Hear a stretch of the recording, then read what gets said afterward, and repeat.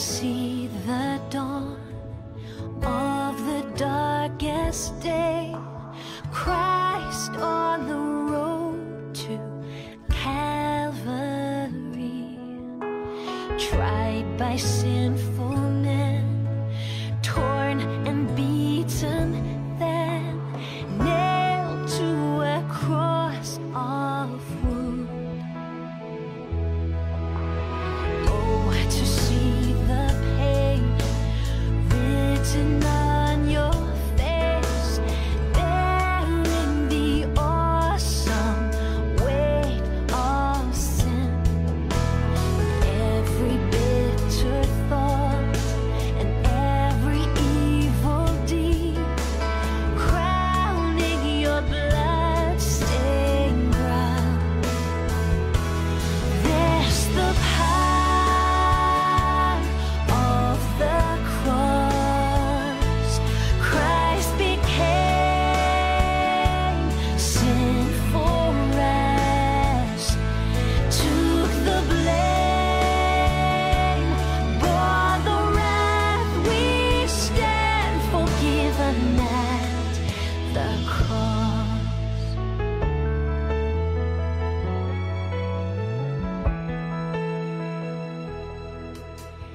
Now the daylight flees, now the ground beneath quakes as its maker bows his head. Curtain torn in two, and dead raised to life, finished the victory cry. There's the power of the cross. Christ became sin for us, took the blame, bore the wrath. We stand forgiven at the cross.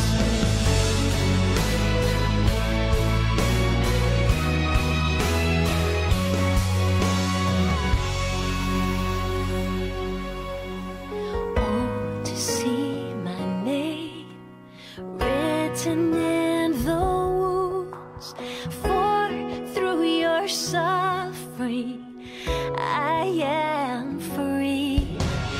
Death is crushed to death, life is mine to live, won through your selfless love. There's the power of the cross, Son of God, slain for us. What a love, what a cost. We stand forgiven. Oh, what a love, what a cost. We stand forgiven. And a warm welcome to our time of worship. Tim was encouraging us this morning from Deuteronomy to enjoy the wonder of what God has done for us. And we get to do that as we look at the cross this evening, the cross of Christ and all that he has achieved for us. And as I've been praying about this evening's service, my prayer is that we would be really in wonder that God would do all of this for us, to achieve the salvation for us so that we could be in his kingdom. It's truly wonderful, isn't it? 1 John chapter 2 and verses 1 and 2 says this: If anybody does sin, we have an advocate with the Father, Jesus Christ the righteous one. He is the atoning sacrifice for our sins, and not only for ours, but also for the sins of the whole world. So we're going to worship God tonight because he is our Savior. He is the one who has paid the price for our sins. And that's our first song this evening, The Price is Paid.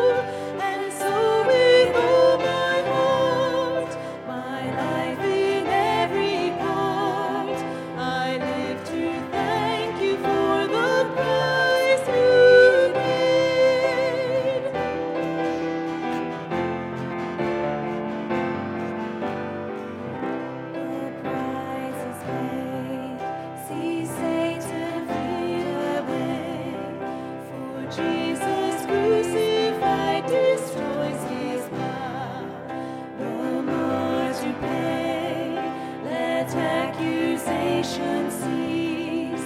In Christ there is no condemnation now. The price is paid. Hallelujah. Amazing grace, so strong and sure.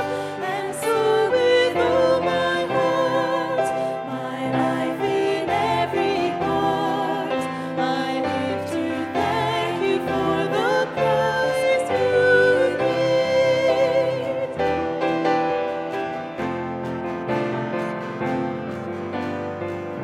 The price is paid, and by that scourging cruel, he took our sicknesses as if his own, and by his wounds, his body broken there, his healing touch may now by faith be sure.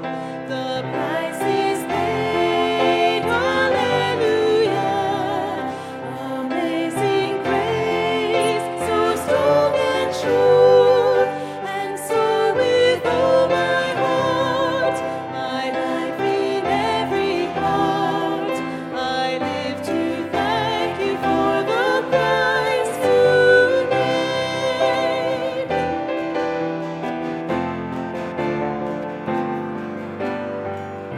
The price is paid, worthy the Lamb we cry. Eternity shall never cease his praise. The Church of Christ shall rule upon the earth. In Jesus' name we have authority. The price is paid. Hallelujah. Amazing grace, so strong and sure. And so with all my heart, my life in every part, I live to thank you for the price you paid.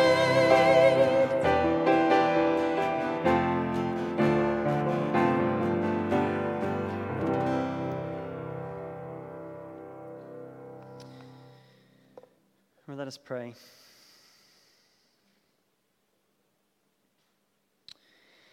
Heavenly Father, we thank you so much that the price of our sins was paid in full at the cross. We pray that you would keep this amazing truth at the forefront of our minds day by day. As we heard this morning, help us to enjoy the wonder that you, the Almighty God, would send your own Son as a substitute for us to save us from our sins. We pray that the wonder of that would not be lost on your people, even as they go through difficult times. We pray for those in our church who are sick, who are in pain, who are undergoing treatment, even those, Heavenly Father, who are dying. We pray that they would still be wondering at the cross and remembering that because the price is paid, our future is secure. We have a place in your kingdom. We are accepted by you forever. We thank you, Lord, that we have amazing hope in the gospel. We pray also for the children in our church, that they also would wonder at your love for them. For those who have heard the gospel since they were small children, I pray that it would still be fresh for them, that it wouldn't get old and stale, but they would continue to wonder at what you have done for them. We give thanks, especially today, for the safe arrival of Rosanna Pickett. And we pray for her physical health, that she would grow healthy and strong. And we pray for Tom and Beth and Phoebe, that they would adjust well to a new member of the household. We pray that this would be a most wonderful and joyful time for them. But we pray most of all that both of these little girls would know that the price has been paid for their sin, that they too would put their trust in Jesus Christ. And we ask this for all of the children in our Sunday school. We pray that the truth they hear week by week about what you have done for them would really penetrate their hearts. We pray that from this church we would see children and young people grow up that would love you and serve you and tell others of the amazing gospel, the good news that Jesus Christ has died for our sins. And so help us tonight, Lord, to be amazed, to be in wonder at what Christ has achieved for us on the cross, that we would love you more and serve you faithfully for the glory of your name. Amen. Well, as we look at Jesus on the cross in the gospel accounts, we see that there are two psalms in particular that foreshadow what is going on. One of them we read a couple of weeks ago, which was Psalm 69. And this week we're going to have our reading from Psalm 22. Psalm 22 is a psalm which speaks echoes of the cross. So if you would turn there in your Bibles, Pete is going to come and read Psalm 22 for us.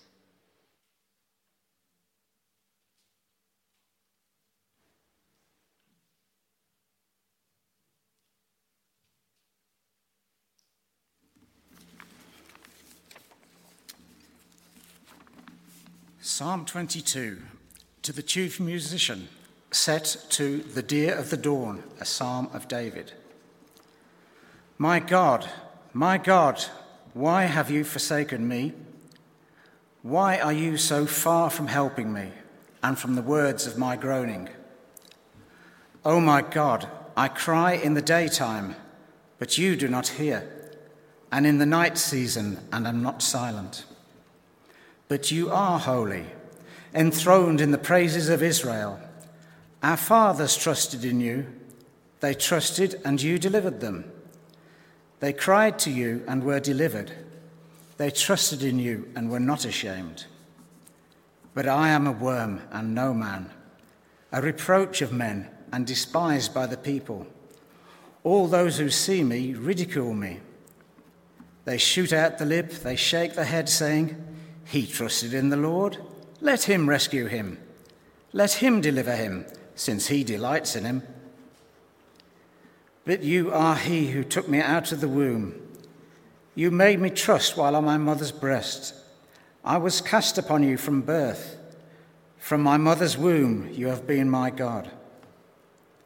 Be not far from me, for trouble is near, for there is none to help. Many bulls have surrounded me. Strong bulls of Bashan have encircled me. They gape at me with their mouths, like a raging and roaring lion. I am poured out like water, and all my bones are out of joint. My heart is like wax, it has melted within me. My strength is dried up like a potsherd, and my tongue clings to my jaws. You have brought me to the dust of death, for dogs have surrounded me. The congregation of the wicked has enclosed me. They pierce my hands and my feet. I can count all my bones. They look and stare at me.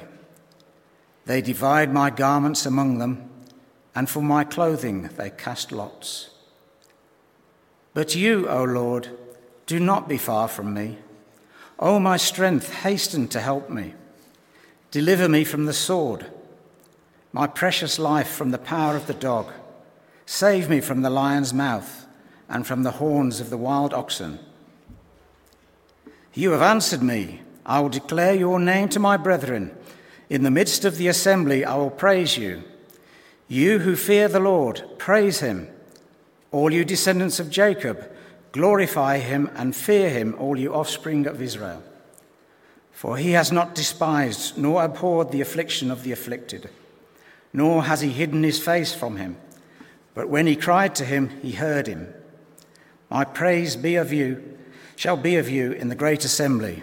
I will pay my vows before those who fear him. The poor shall eat and be satisfied. Those who seek him will praise the Lord. Let your heart live forever. All the ends of the world shall remember and turn to the Lord, and all the families of the nations shall worship before you. For the kingdom is the Lord's, and he rules over the nations. All the prosperous of the earth shall eat and worship. All those who go down to the dust shall bow before him, even he who cannot keep himself alive. A posterity shall serve him. It will be recounted of the Lord to the next generation. They will come and declare his righteousness to a people who will be born, that he has done this.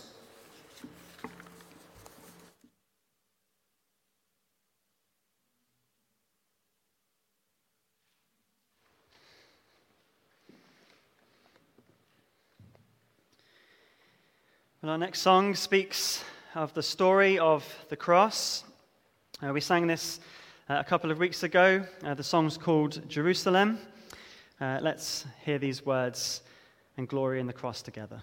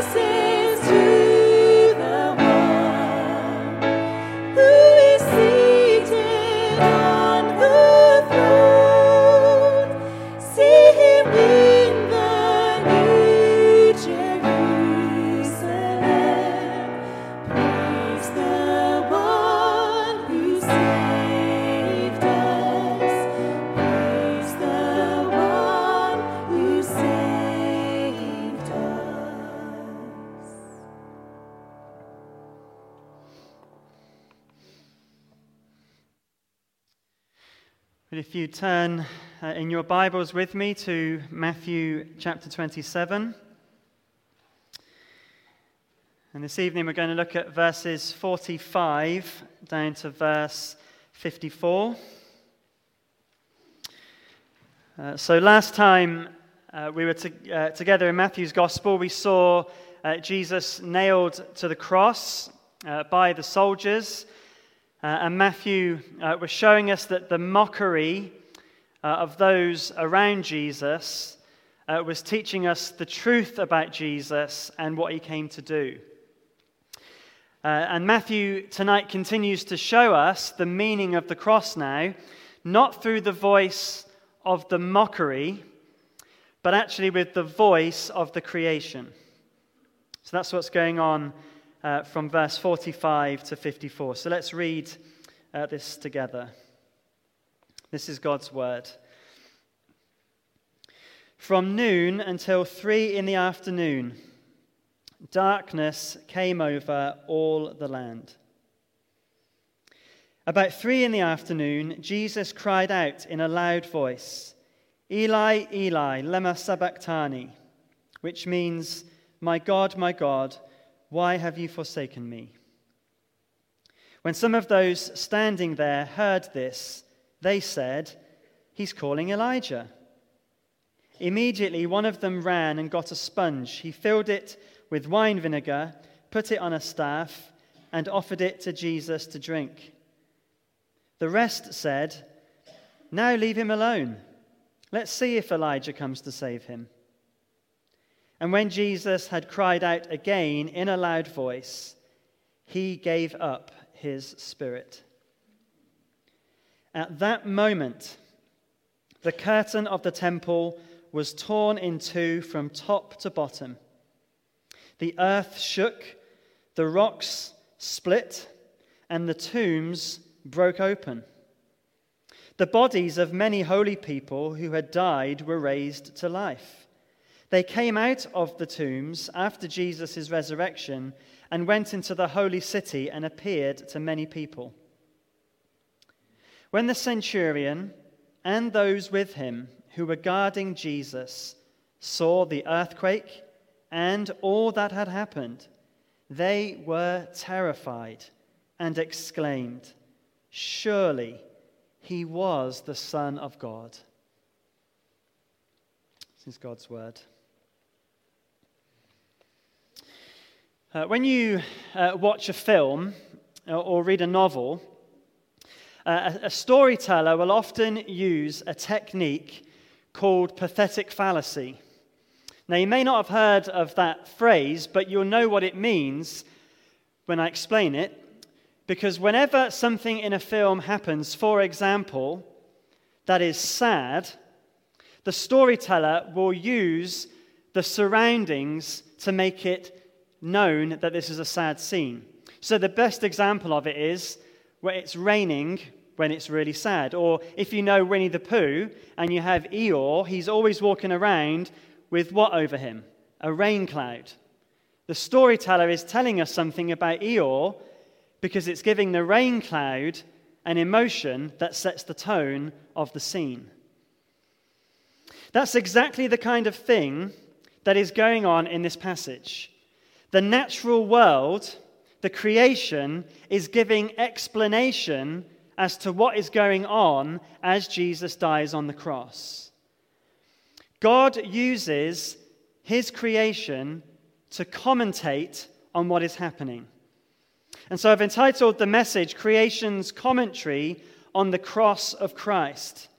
Because the supernatural darkness, the temple curtain being torn, and the earthquake that opens the tombs all give explanation as to what Jesus is achieving as he dies on the cross.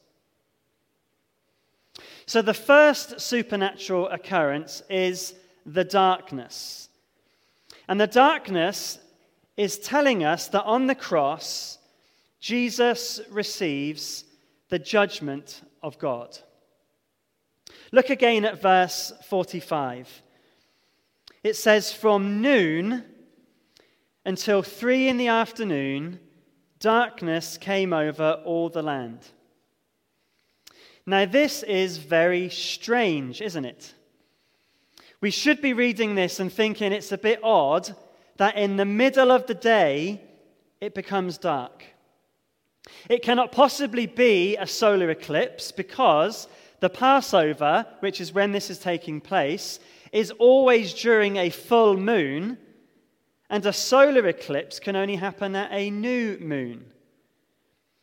The only explanation for this darkness in the middle of the day is that it's a supernatural phenomenon. This is something from God. God intervenes in history to use his creation to explain what is going on as Jesus is on the cross. And what's going on is judgment. In the Old Testament, darkness is used often to describe the judgment of God. A clear example of this is in Egypt, in the book of Exodus, when the 9th plague was a plague of darkness. God was judging Egypt with darkness. And as God spoke of judging Israel in the Old Testament, listen to what the prophet Amos says about this judgment. In that day, declares the sovereign Lord, I will make the sun go down at noon and darken the earth in broad daylight. I will turn your religious festivals into mourning and all your singing into weeping. I will make all of you wear sackcloth and shave your heads. I will make that time like mourning for an only son, and the end of it like a bitter day. Do you see the echoes right there of what is going on in these verses? And here the sun is going down at noon. The earth is darkened in broad daylight. There is mourning during the Passover festival as God's only son is dying on the cross. The darkness signifies the judgment of God. And in verse 46, we see that it was the judgment of God that was being poured out on Jesus Christ. As the period of darkness and judgment is coming to an end, Jesus cries out in verse 46 in a loud voice, Eli, Eli, lema sabachthani, which means, my God, why have you forsaken me? I've said previously that Psalm 22 is referred to a lot as Jesus dies on the cross.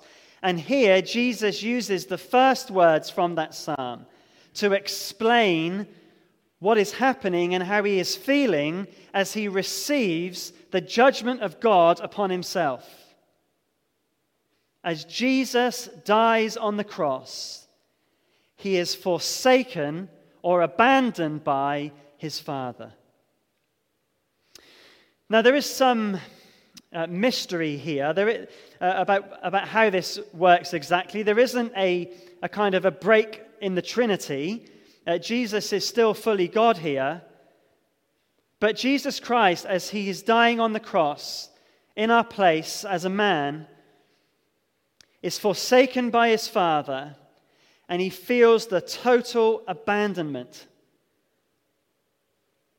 that entails. We have a fuller understanding of what is going on here as we read the rest of the New Testament. Paul the Apostle helps us to understand what's going on.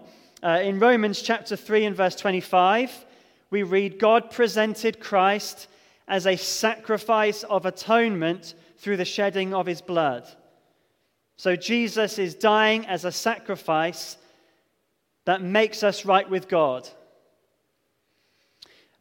Paul writes in 2 Corinthians chapter 5 verse 21, God made him who had no sin to be sin for us, so that in him we might become the righteousness of God. So as Jesus is on the cross, the darkness is telling us he's facing God's judgment, and that means he is being forsaken by his Father to pay the penalty for the sins of his people. And what we see happening here is that in paying for the sins of his people, Jesus had to literally suffer hell. The wrath of God, being forsaken by God, which is the punishment for our sins that we deserve. He had no sin. He's doing this for us. At the baptism of Jesus, we see there the Father saying, "This is my Son whom I love. With him I am well pleased." And now the Father is forsaking him, as in those 3 hours Jesus suffers the full punishment for all the sins of all God's people for all of time. And God, as he looks upon Jesus, he's treating Jesus as if he's not very pleased with him. And in that sense, he's not, because Jesus is taking our place for our sins. As we look at the wrath of God here, it should give us a fresh perspective on the seriousness of our sin. Sin is not just a bit of naughtiness that's okay. It's not just a kind of boys will be boys kind of thing. It's not something that's just acceptable because, well, it's part of the human condition and everybody else does it. To understand how serious sin is, we need only look really at verses 45 and 46 of this passage. As Jesus, in the darkness of the judgment of God, suffers hell for us. We take sin far too lightly. We excuse it, we brush it off, we make it seem less than what it is. But look at what our sin does to Jesus Christ. Look at the result of our lying, of our sexual immorality, of our unkindness, of our laziness, or whatever else it is. Look at what it does to Jesus. And then you see what God thinks of those things. Look at what happens as he faces the judgment of God. Sin is a complete affront to God's holiness. It causes him to turn away from us as he does to Jesus here. If God just allowed it to go and let it be unpunished, he would cease to be holy. But he doesn't allow sin to go unpunished. He shows us the punishment by showing us, by taking it upon himself as he dies on the cross.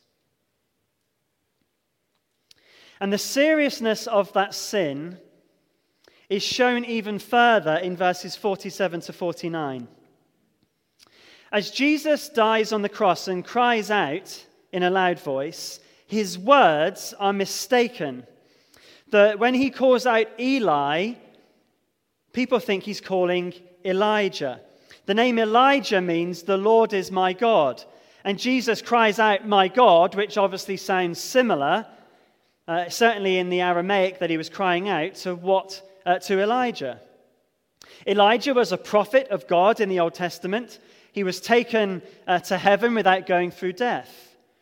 And many people at the time believed that Elijah's role was to come to the aid of God's people when they are in distress. And so the words of verse 46 were seen by those hearing them to be a cry for help in his distress. And in verse 48, someone seems to have compassion on Jesus, and they put wine vinegar on a sponge and they offer it to Jesus to drink. Now, wine vinegar doesn't sound very nice, but it's not quite what we might be thinking if we're thinking of the bottles of wine vinegar in the supermarket that we see.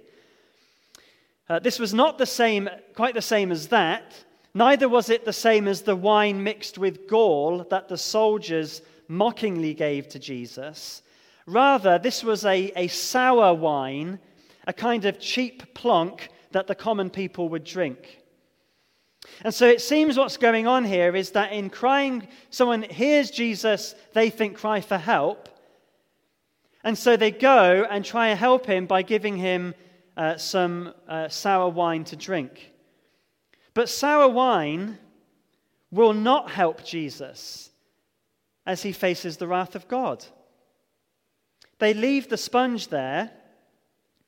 And in verse 49, people say, well, just leave him alone. Let's see if Elijah will come to help him. The wine's not going to help him. Let's see if Elijah will come. Now, of course, they probably have no expectation of Elijah coming at all. And neither should they. Because the point here is that Jesus is completely and utterly alone. Those that try to help can't help him.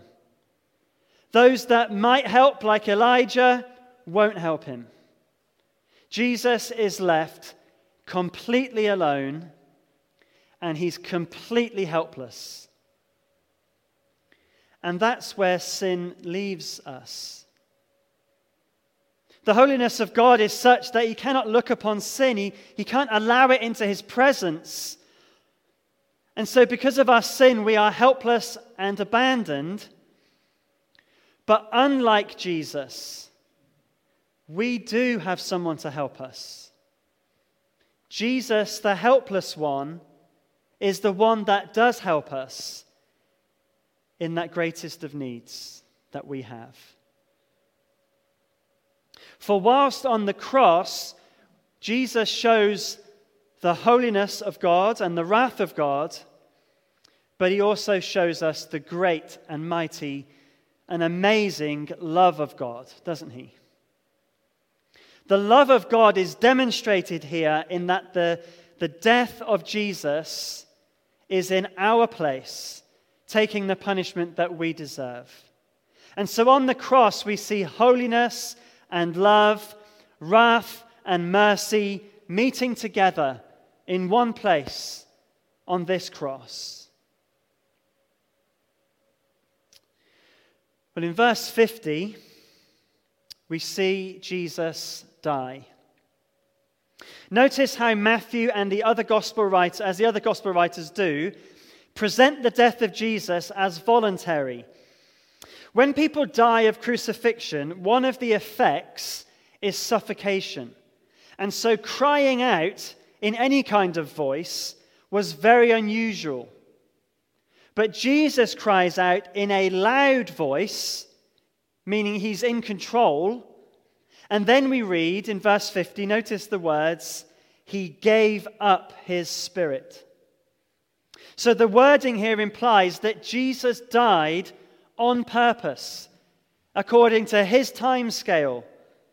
It wasn't taken from him. He gave up his spirit. And so all of that suffering that we've read about, all of that darkness, Jesus did that voluntarily.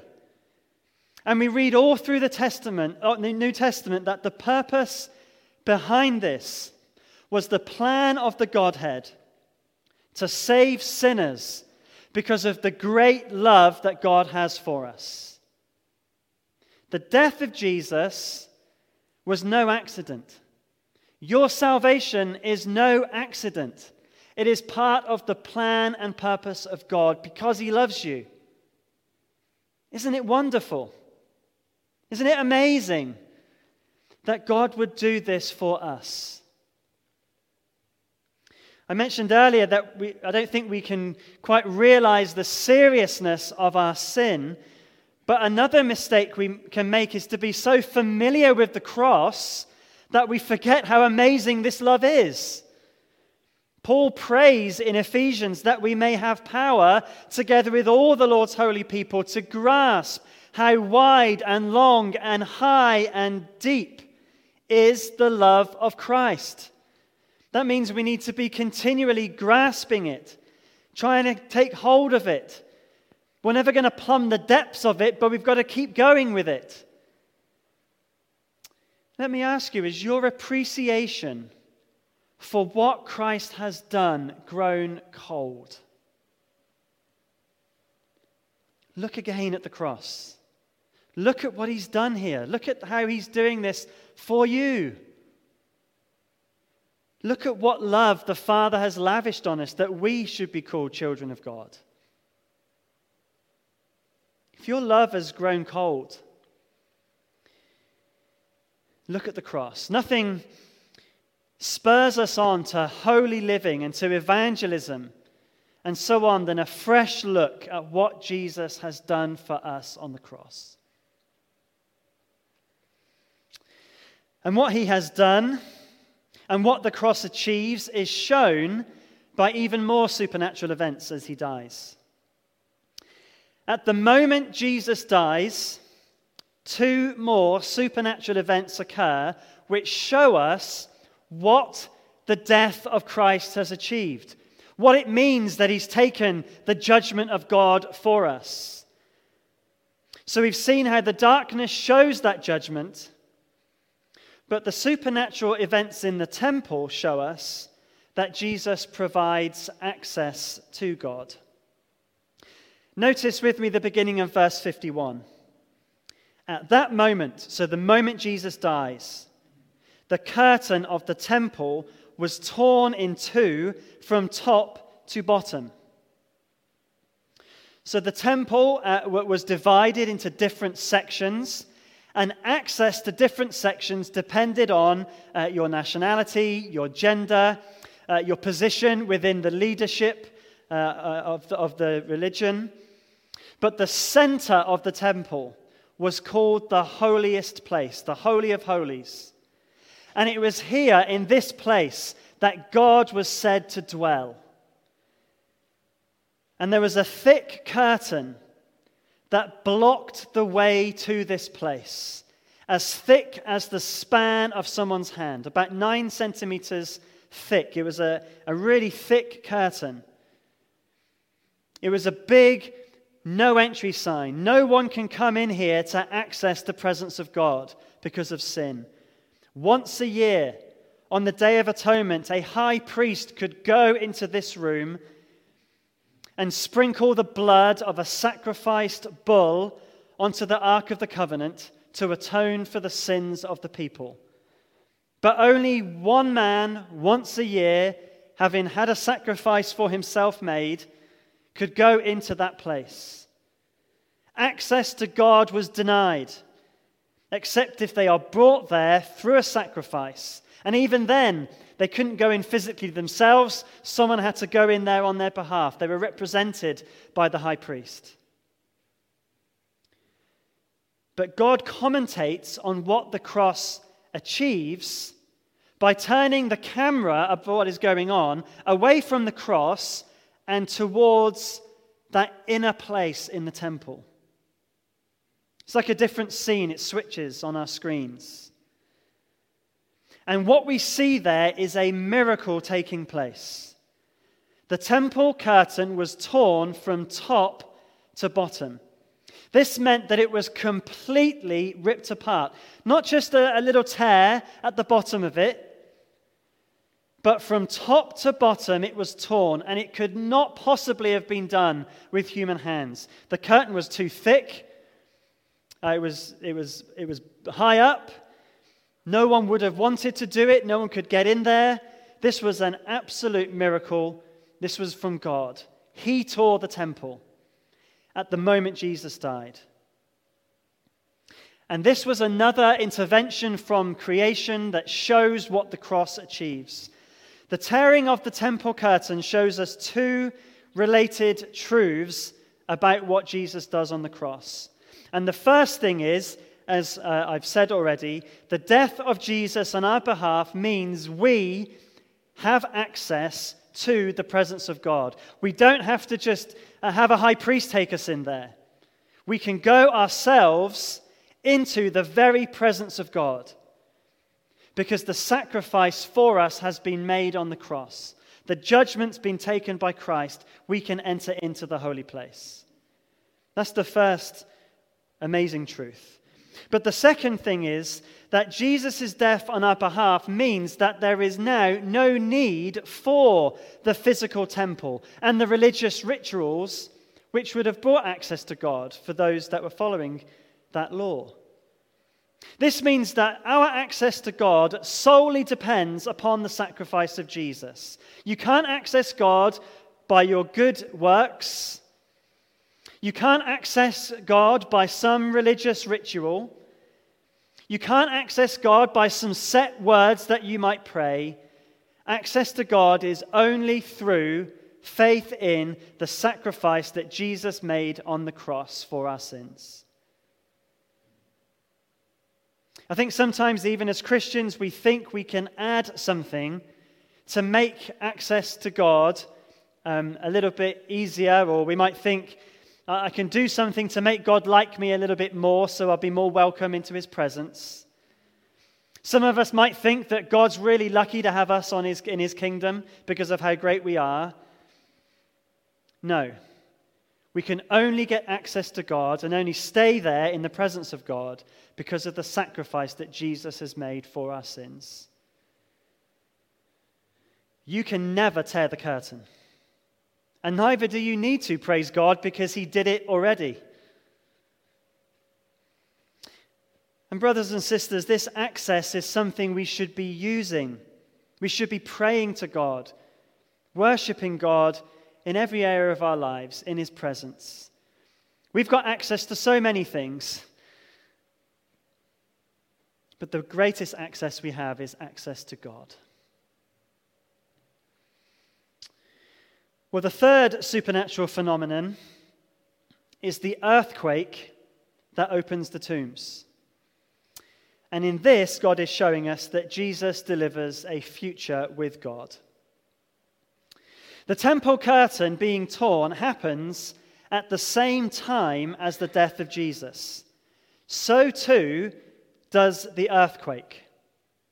And both are linked, if you notice, to the beginning of verse 51, where Matthew writes there, at that moment, the curtain of the temple was torn in two from top to bottom. And then it says the earth shook. So it's at the same time. The curtain's being torn and the earthquake happens. And the earthquake breaks open the tombs. Now, this might sound really weird, but it's actually not as unusual as it sounds, because when we think of tombs, we're thinking of bodies buried 6 feet under a pile of earth. But when Matthew's speaking of tombs, he's speaking of like caves in rocks that are covered with stone, which do break sometimes when an earthquake happens. But what is unusual is that normally, even when those tombs do break open, the bodies remain where they are.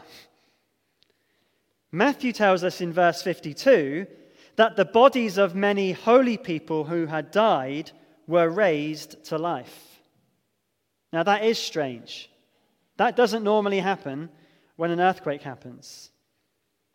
Now we're not told who these holy people are. We're not told what happened to them after they were raised to life, apart from they wandered around Jerusalem. I think we can say that these were people who lived before Jesus. They weren't all the people of God who lived before Jesus, but a select number that were making a point. But it does show us how the people of God who lived before Jesus are also dependent on the cross of Christ, just like the people who live for God after the cross of Christ. God's Old Testament people were looking forward to the cross. We look back to the cross. The cross is still the central event of salvation for all. But why does Matthew include this here? What is he saying? What is God commentating on the cross of Christ with this earthquake that breaks open the tombs?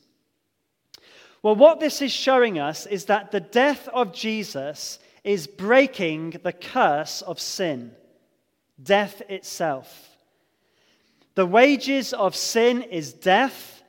Jesus died for sinners, and so sinners will rise again. We have a future with God. But interestingly, verse 53 tells us that whilst the tombs were opened at the death of Jesus, the actual resurrection of the bodies did not happen until after Jesus' resurrection. Now, I don't believe that they were kind of lying awake in the tombs, watching their clocks until Sunday arrived, thinking, come on. No, they rose from the dead after Jesus rose from the dead. And so the order of events goes like this. Jesus dies on the cross, and the holy people's tombs opened. Jesus' tomb opens on the Sunday, and he rises from the dead. And then the holy people are raised from their tombs. And then both Jesus and those holy people appear to various people in Jerusalem after Easter Sunday. The tombs opening here are like a foretaste of what is coming in just a few days' time. When I was a child, my mum always used to give me an Easter egg, just one, on Good Friday. I'd get the rest on Easter Sunday. The Good Friday egg was like a foretaste of what was coming in a couple of days' time. And I think something similar is going on here. The tombs opening are a foretaste of what's coming. These bodies are going to raise.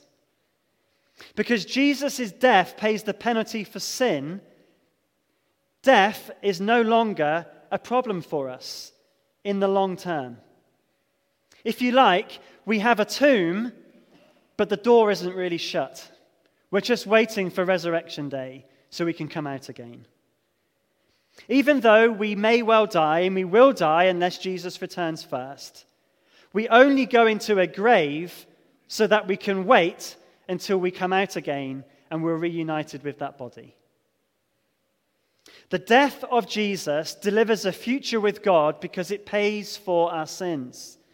And just as these holy people rose from the grave and wandered around Jerusalem in their new bodies, so too will we be raised and wander around the new Jerusalem in our new bodies. And it's amazing to think, isn't it, that in the midst of utter despair, in the midst of seeming defeat, there is this foretaste, this Friday Easter egg, this foretaste of victory that is given. And there's a wonderful lesson there for us too. Because do you ever find yourself in a situation of despair? Do you ever find yourself feeling completely defeated or deflated? All of us.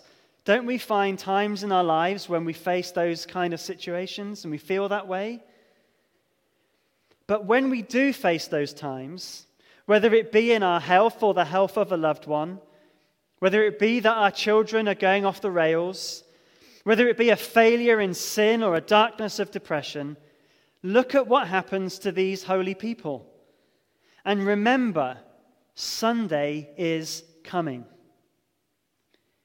You may feel like you're in a dark tomb, but for the Christian, it's a tomb with a door that's been smashed open, and there's a way out.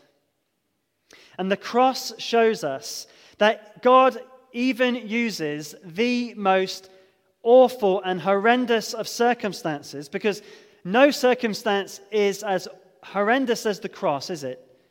But God uses even those terrible circumstances to achieve the most incredible victories for his glory and the good of his people. Only God knows how he will do this in the situations that you and I face. But know this, Sunday is coming, and all of those situations are working for the good of his people and for his glory. What great hope we have because of the death of Jesus Christ. What wonderful achievements the cross has won for us. Hallelujah. What a Savior we have. Well, at the beginning, I mentioned the term pathetic fallacy, a technique that's used to shed light on what is happening using creation. And as God has done this, can you see what the director of this scene is trying to say? Well, in verse 54, we see that there was a Roman centurion and some of his soldier friends who saw these events and they got it. They understood what the director was trying to show. In verse 36 of this chapter, we saw that the soldiers had to keep watch over Jesus on the cross. Crucifixion victims had to be watched in case people came to try and take their bodies down from the cross. But the centurion and those with him who would have seen many a crucifixion had seen nothing like this one. They saw the earthquake and all that had happened, verse 54 says. This would have included the darkness. I mean, can you imagine standing there keeping watch and you're thinking, what time is it? I can hardly see what's going on. How am I supposed to keep watch? What is this darkness that's going on? They saw the darkness. They saw the way Jesus died with a loud voice, giving up his spirit. They saw the tombs opening as the earthquake shakes the earth. And it terrified them. And it would be terrifying, wouldn't it? Imagine being there. But in their terror, they recognized something about Jesus. Look at what they say at the end of verse 54. Surely he was the Son of God. Now, they would have heard people mock Jesus and say, if you are the Son of God. They would have heard people say that coming down from the cross would show he is the Son of God. But these soldiers didn't listen to the mockery of the crowds. They read the commentary of the Father. And they read it right. They recognized who Jesus is. And what's amazing is that these people who declare Jesus to be the Son of God, they're not his disciples. They're not Jewish people steeped in the Old Testament. They're the very Roman soldiers who were nailing him to the cross. And with this declaration, we see that they are welcomed in to the kingdom of God that he brings in through this death. These soldiers in Matthew's gospel joined the wise men, the centurion of chapter 8, the Canaanite woman of chapter 15, all outsiders who are welcomed in as they confess that Jesus is the Messiah, the Son of God. And what about you? Can you see it? Can you see what God is saying? Because if you don't accept and believe who Jesus is, these amazing truths that you can see on this screen behind me become terrifying. Because unless Jesus receives the judgment of God for you, you will receive this judgment from God, and you'll be forsaken. Unless Jesus provides access to God, you'll be shut away from God forever. Unless Jesus delivers the future with God for you, you will not have a future with God, but you'll be paying for your sin forever in hell. That's your future. And so I urge you to join the multitudes from all nations like this centurion, like so many who are here tonight, to come to Jesus and be saved. Only he can pay the penalty for your sin. He loves you so much that he did this for you. Would you come? Would you come and receive Jesus Christ? And if you've done that, may looking at this cross again deliver you from being cold about these amazing, wondrous truths. Let's be amazed at what Christ has done for us. Well, our final song is a wonderful response to these awesome events that we've been reading about. Our final song is The Power of the Cross. Through the voice of creation, we've seen that power, and our final song speaks of it and how this means that we can be part of God's kingdom because of his death for us on the cross.